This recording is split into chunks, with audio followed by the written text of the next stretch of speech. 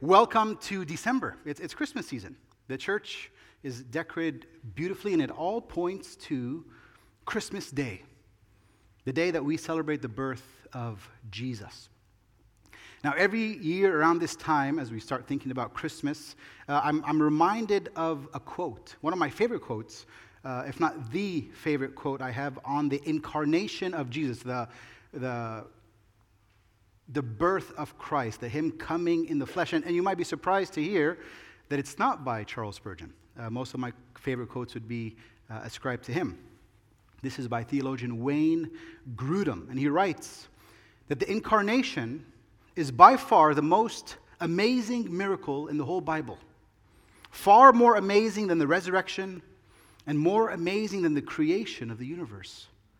The fact that the infinite, omnipotent, eternal Son of God could become man and join himself to human nature forever, so that infinite God became one person with finite man, will remain for eternity the most profound miracle and the most profound mystery in all the universe.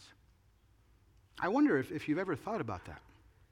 The most profound miracle and the most profound mystery, and yet because Christmas is so common, celebrated by both Christians and everyone else who likes to be festive during this time of year, it all feels so common.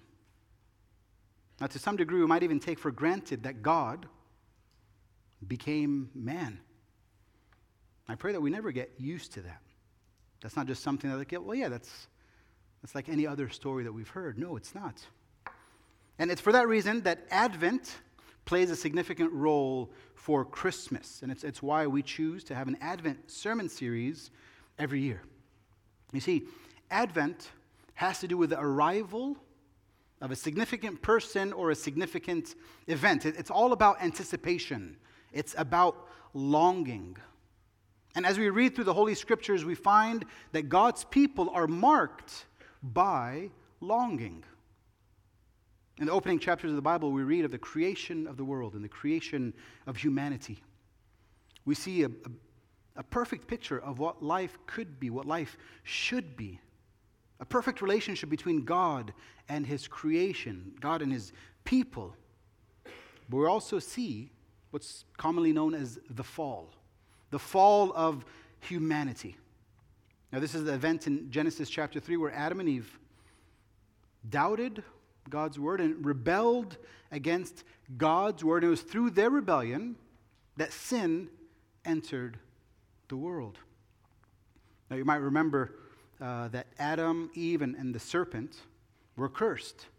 But also there's a promise.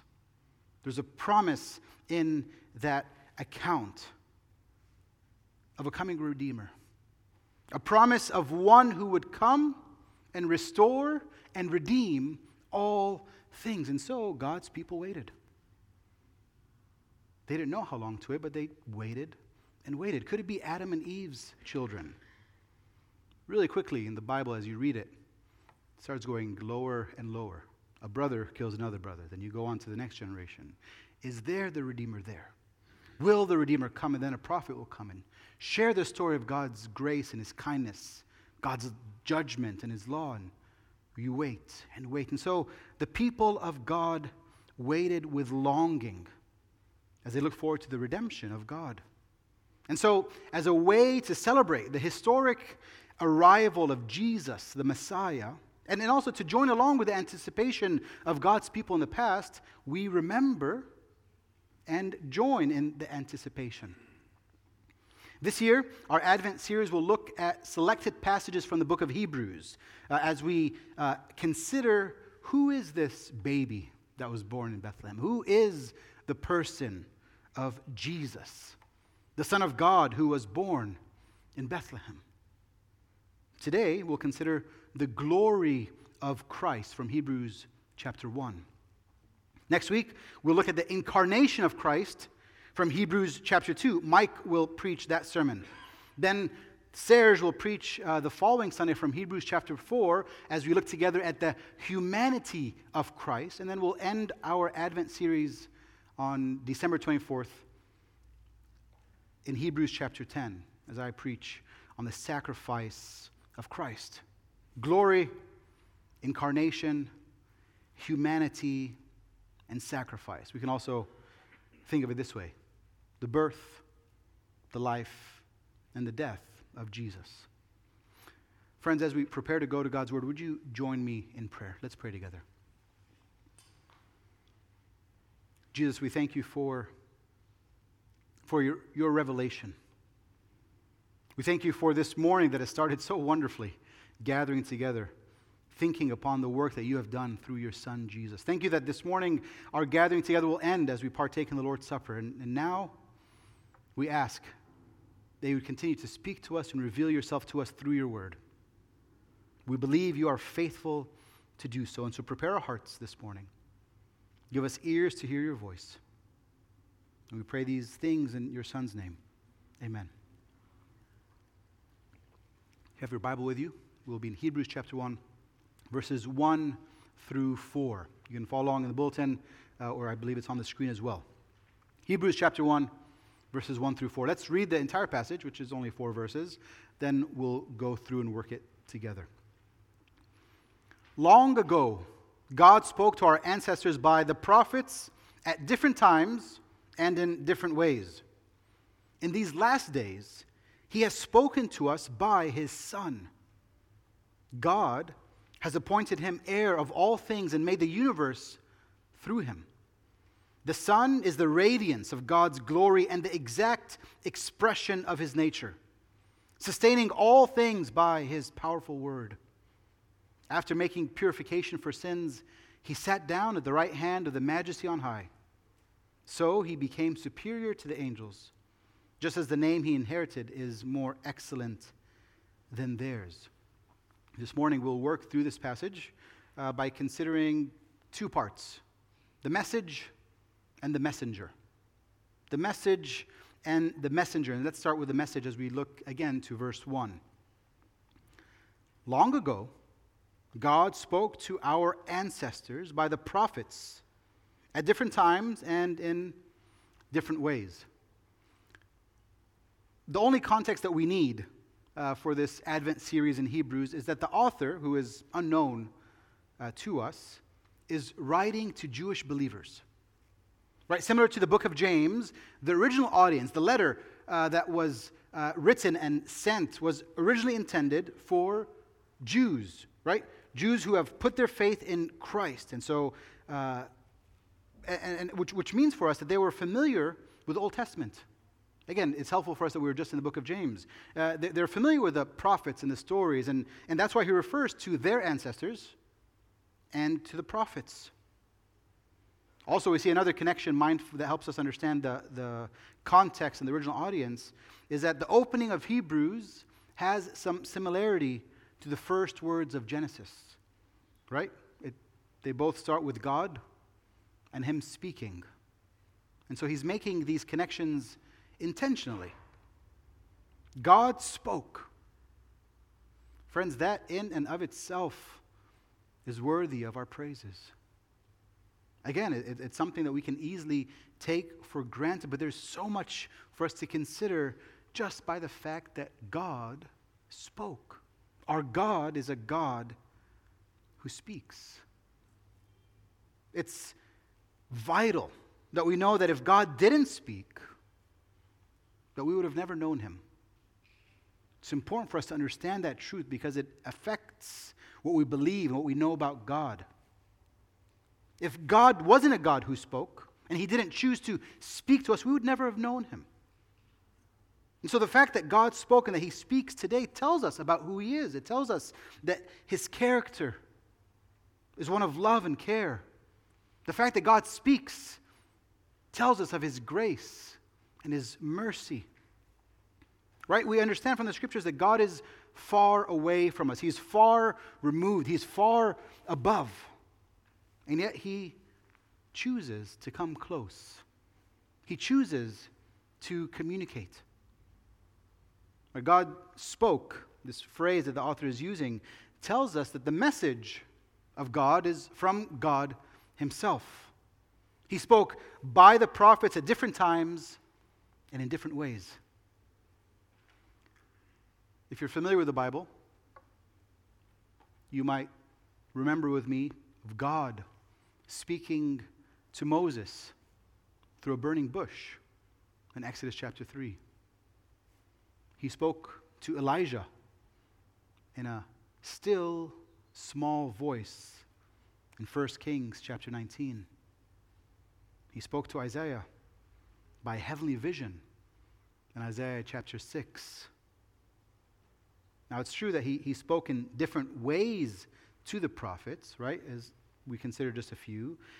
But the idea of verse 1 is that his message was communicated differently at different times. And so this tells us what this is known as is progressive revelation. Right? The message remains. It's always been the same. And the message is that we need saving and God alone saves. That's always been the message of God. It's what God's people in the Old Testament believed all the way until today. Right? That's the message of the promise to Adam and Eve. But as God spoke over the centuries and over the millennia, he made himself known more and more. We can think about the covenants, the Abrahamic, the Noahic, the Davidic. Or we can think about the law that was given. We can think about the history of God's people, how they both conquered and were also at different times conquered themselves. Right? In different times, in different ways. But the message remained. The message has always been of a great redemption through a great Redeemer.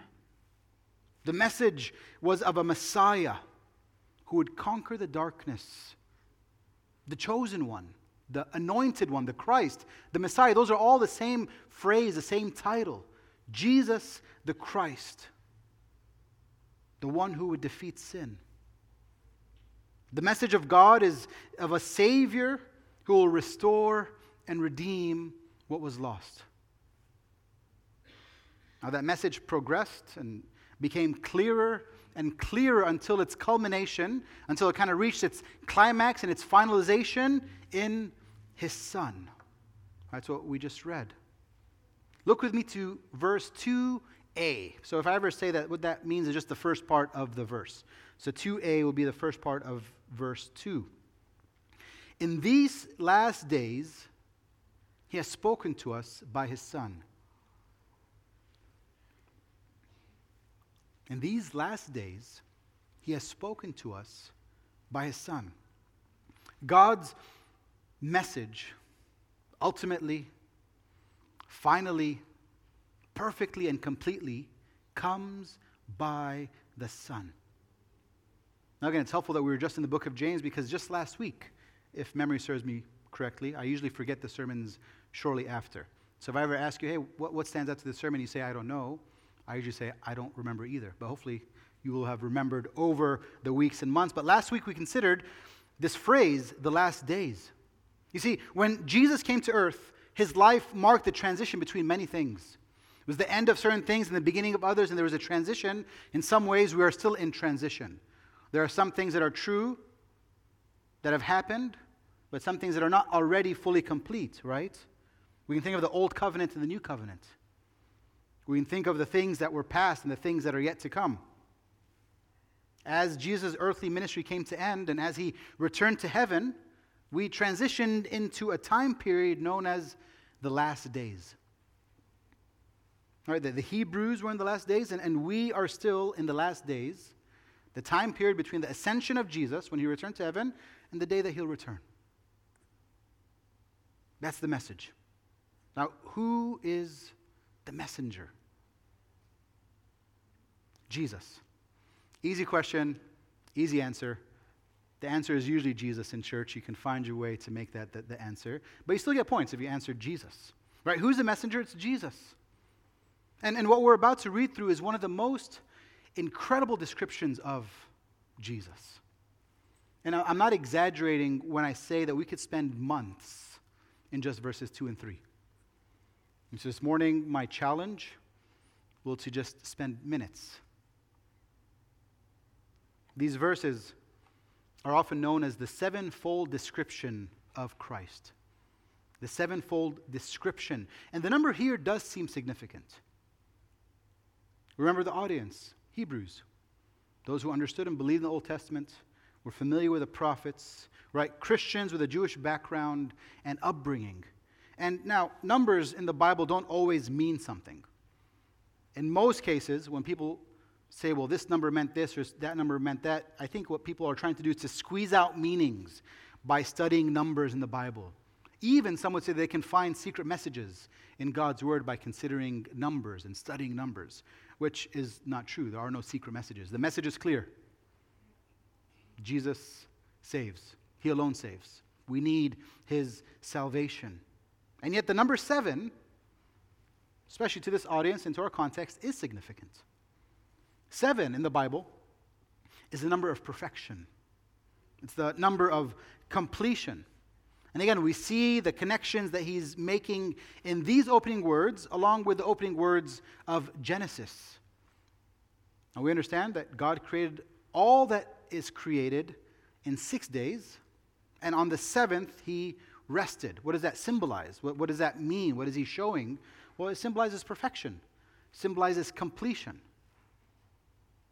And so what this speaks to is that the grand and overall theme of not only this passage, but also the book of Hebrews, is the supremacy of Christ. That Christ is supreme. He is above all things. And here specifically, what we read in these verses is the supremacy of Christ as God's final word. Right? At many times, in many ways, he spoke to us. But now, finally, completely, ultimately, he speaks to us through Jesus, who is God's final word.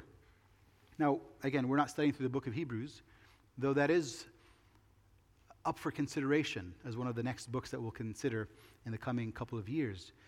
But without getting to the whole of chapter 1, that's how we can understand verse 4. Look with me again to verse 4. So he became superior to the angels, just as the name he inherited is more excellent than theirs. This sevenfold description that we're in just a minute going to take a look at shows us that Jesus is superior to everyone. Superior even above the angels. And as the Son of God, his name is more excellent than theirs and other messengers and other beings who were created. So let's consider together Jesus, the only begotten Son of God the Father, conceived of the Holy Spirit, born of the Virgin Mary. Look with me to verse 2. Hebrews 1, verse 2. In these last days, he has spoken to us by his Son. God has appointed him heir of all things and made the universe through him. So the first of 7 descriptions that we have is heir of all things. Christ is the heir of all things. The Son has the inheritance. And so this teaching moves from sonship, right, my son, to heirship, right, to inheritance. It goes from setting up the final messenger as God's Son, and so it's fitting that he is the one who receives the inheritance, as it is in the culture, both then and often in our day, even today. As the Son and the Creator, which we're going to look at next, Jesus is the natural heir. Listen with me to Colossians chapter 1, verse 16. I'm not sure if they're on the screen. I don't think they are. They are. Wonderful. So you can follow along on the screen. I sent in the slides a bit late this morning. And so follow along. Colossians chapter 1, verse 16. For everything was created by him in heaven and on earth, the visible and the invisible. Whether thrones or dominions or rulers or authorities, all things have been created through him and for him. Now, as Christ, the Redeemer, which again is another description we'll consider here in just a minute, he has earned this inheritance. But what is his inheritance?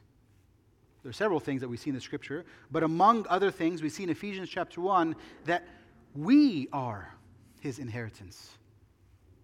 Paul says that we are the wealth of his glorious inheritance in the saints. Right? Not only are we his inheritance, which is too beautiful to think about in just the minutes that we have together, but we are also fellow heirs with him. You see, because we are united to Christ, what is true of him is true of us. And friends, this is the power and the beauty of Christianity. Our life, the scriptures declare, is not our own. Our hope and our salvation, our justification doesn't come from within, but it comes from outside of us. Because he died, we have died along with him. Because he lives, we too have life. Because he is the heir of all things, we too will share in his inheritance. Number 2, we read that Jesus, the Son of God, is the creator of all things. Listen to these couple of verses. John chapter 1, verse 3, which was one of the verses that Hunter read for us this morning. All things were created through him, and apart from him, not one thing that was created has been created. Romans 11, verse 36.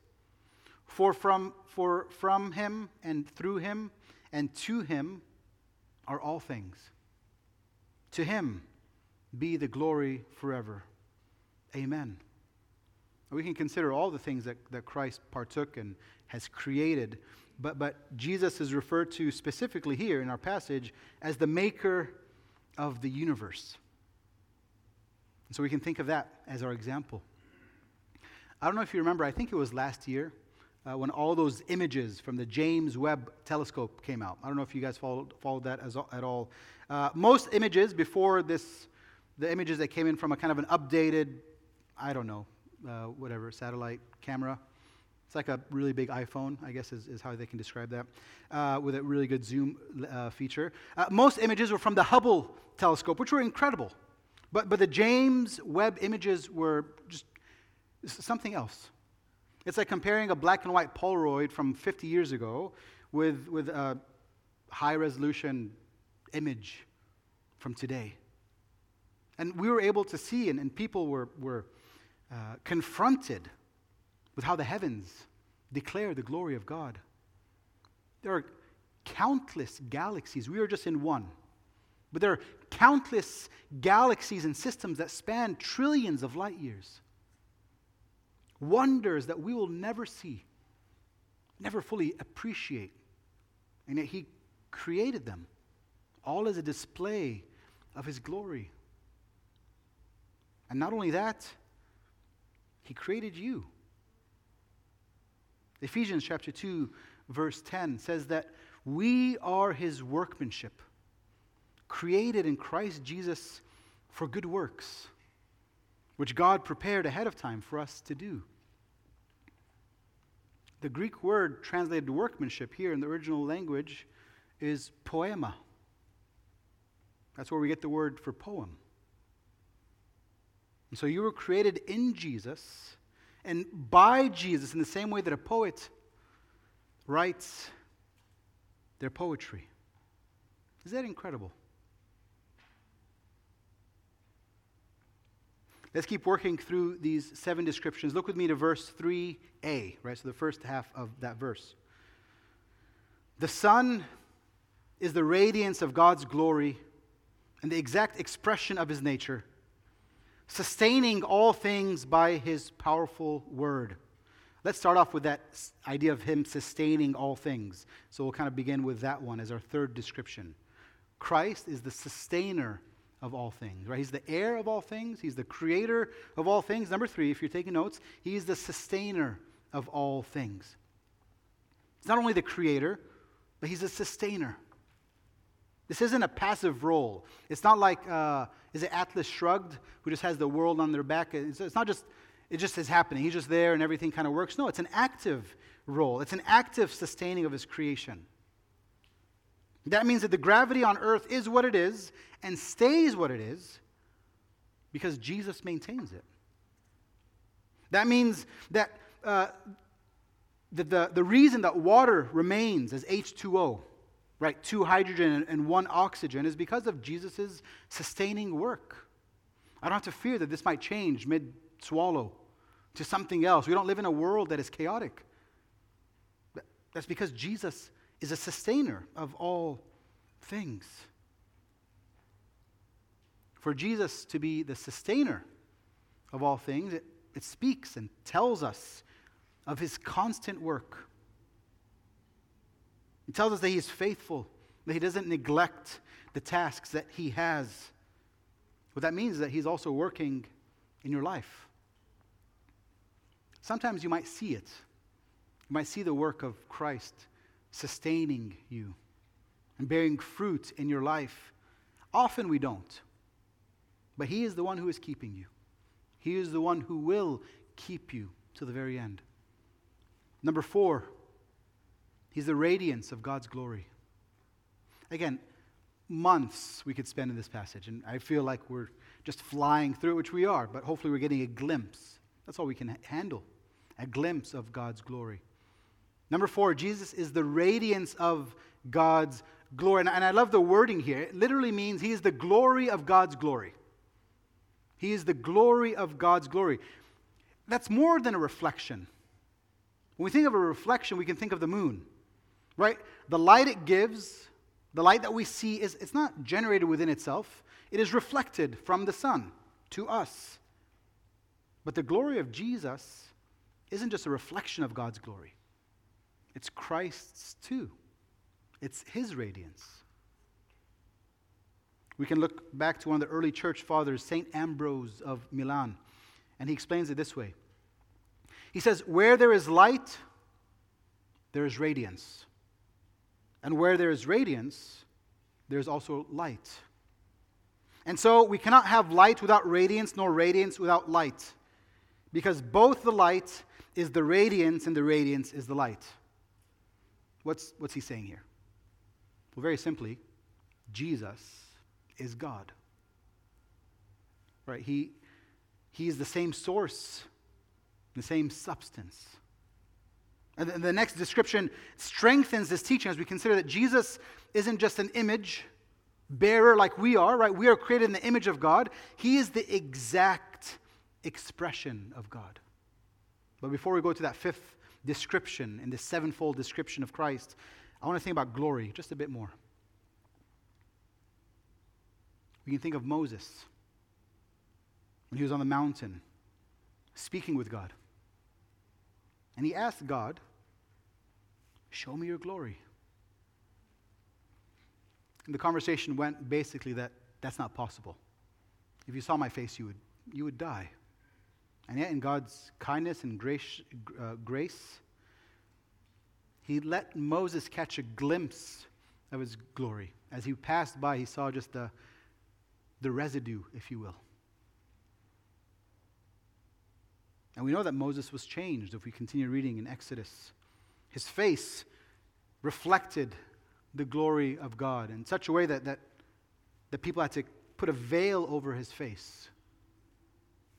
As I think about that, as I think about Christ being the radiance of God's glory, I wonder if you have seen God's glory in Jesus Christ.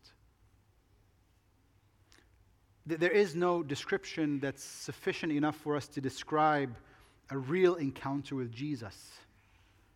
But the transformation is evident, isn't it?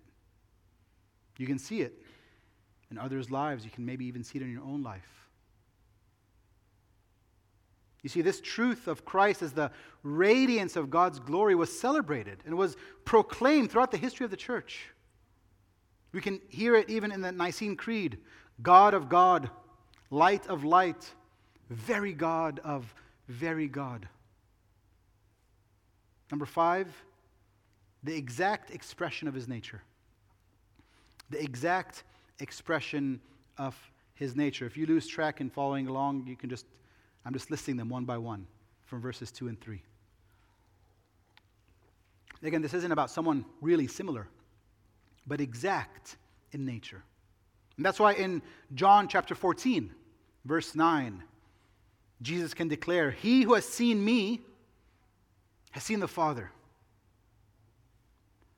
Those are words of blasphemy if they weren't true. And that's why he was crucified, because the religious leaders of the time didn't believe Jesus' word. They thought he was making himself on the same level as God, which he was. And they're blasphemous if they weren't true, but they are true because he is truth. Now, when we dwell on this reality and reflect on the Holy Scriptures, we're reminded, aren't we, of God's unmatched and undeserved grace. It's almost too much to consider what God did to make himself known to us, to let us know him. God became man. 1 Timothy chapter 6, verse 16, Paul tells us that God dwells in unapproachable light, and that no one has seen him or can see him. God dwells in unapproachable light, right? The light of his glory would blind us. It would even destroy us because we can't stand in our sinful nature, in our sinful state, before the presence of a holy God. We are unable to approach. We can't know God, the Scriptures declare, but because of Jesus, we can know him. Because Jesus came, we are able to have a restored relationship. Jesus, the light of the world, stepped into darkness. He opened our eyes so that we can see. That's what we're called to remember this Christmas season. Let's read the second part of verse 3, and we'll continue with the last two descriptions. After making purification for sins, he sat down at the right hand of the Majesty on high. Number 6, he made purification. Not only do we see great power in Jesus, who is the creator of all things and the sustainer of all things, but also we see great love. Great love in Jesus, who made purification for our sins. This is a month worth of sermons here. Or 3 to 4 coffees. If you want to get together, we can get a group and talk about this. Right? We're going to get into it a lot more in the last sermon in this series. What has Christ done to purify us, to redeem us? But what's being described here is a final cleansing. Right? Jesus not only redeemed us by his blood, which was the payment price for our salvation, he purified us through his death. He has washed us white as snow, taken a heart of stone and given us a heart of flesh. What this is declaring here in this, almost just like a side comment, and he purified us after making purification for sins. It's almost like he's inserting that to get to the next part. But as we think about it, this is speaking of Jesus' death was a single and final sacrifice that cleansed us from within. And number 7, seated on the throne. This imagery in this closing description speaks of Jesus as ruler. He has completed all that he needs to finish, and so he sits down. His work is done. Jesus, the Son of God, the final messenger, is the heir. He is the creator and the sustainer. He's the radiance of God's glory and the exact impression of the Father. He is the Redeemer who has made purification for our sins. He is the ruler. He is supreme. And here's where I want to leave you with this morning. Jesus, the Son of God, isn't only the messenger, but as God's final word, he is also the message itself. You see, yes, it's true, Jesus gives life, but life isn't separate from him. Right? There's no life apart from Jesus. And so, where is life? He is life. In him there is life. And so Jesus doesn't give us life. He gives us himself. He doesn't give us resurrection. He is the resurrection. He doesn't only declare a message of hope. Friends, he is our living hope. Who is this glorious God of ours? He is the one who came down from heaven to redeem and to restore. You see, the message of Hebrews, the message of Christmas and of Christianity is a message of hope. Some 2,000 years ago, and about 246 kilometers away from here, I looked it up, I'm not sure if the roads are still the same or what's open, what's not. Well, I know it's not, everything. But if things were open, 7 kilometers from here, Jesus was born into this world. He was born to live in your place so that he could die in your place. If you're here with us this morning, you don't know that, friend, this is what Christianity is all about. God who came into the world he created to save his people from death, to save his people from his own judgment by taking on his own judgment. It's too wonderful for us to think about. The Bible declares that if you believe in the words and the works of Jesus, that he is indeed the Son of God who died on the cross, who was buried, and who was raised from the grave, that you will be forever united with him and to him and in him. And so you will forever, because Christ is seated on the throne, you will forever have hope and peace and joy. I pray that if you don't know that, and if you haven't believed, that you would believe this morning. And for those who do believe, brothers and sisters, let us remember the hope that we have in the Son. And may we rest in him in this restless world. Amen. Let's pray. Jesus, you are glorious. You are marvelous and wonderful. And though we have your description here, this beautiful sevenfold description, Father, we recognize and declare that you are too marvelous for words. Lord, thank you for the true hope that we have. This isn't just another message. This isn't just a wish, Lord, but this is a reality. Thank you for helping us to remember that this morning. Thank you for the gift of your Son. May you receive all glory and honor. We pray this in Jesus' name. Amen.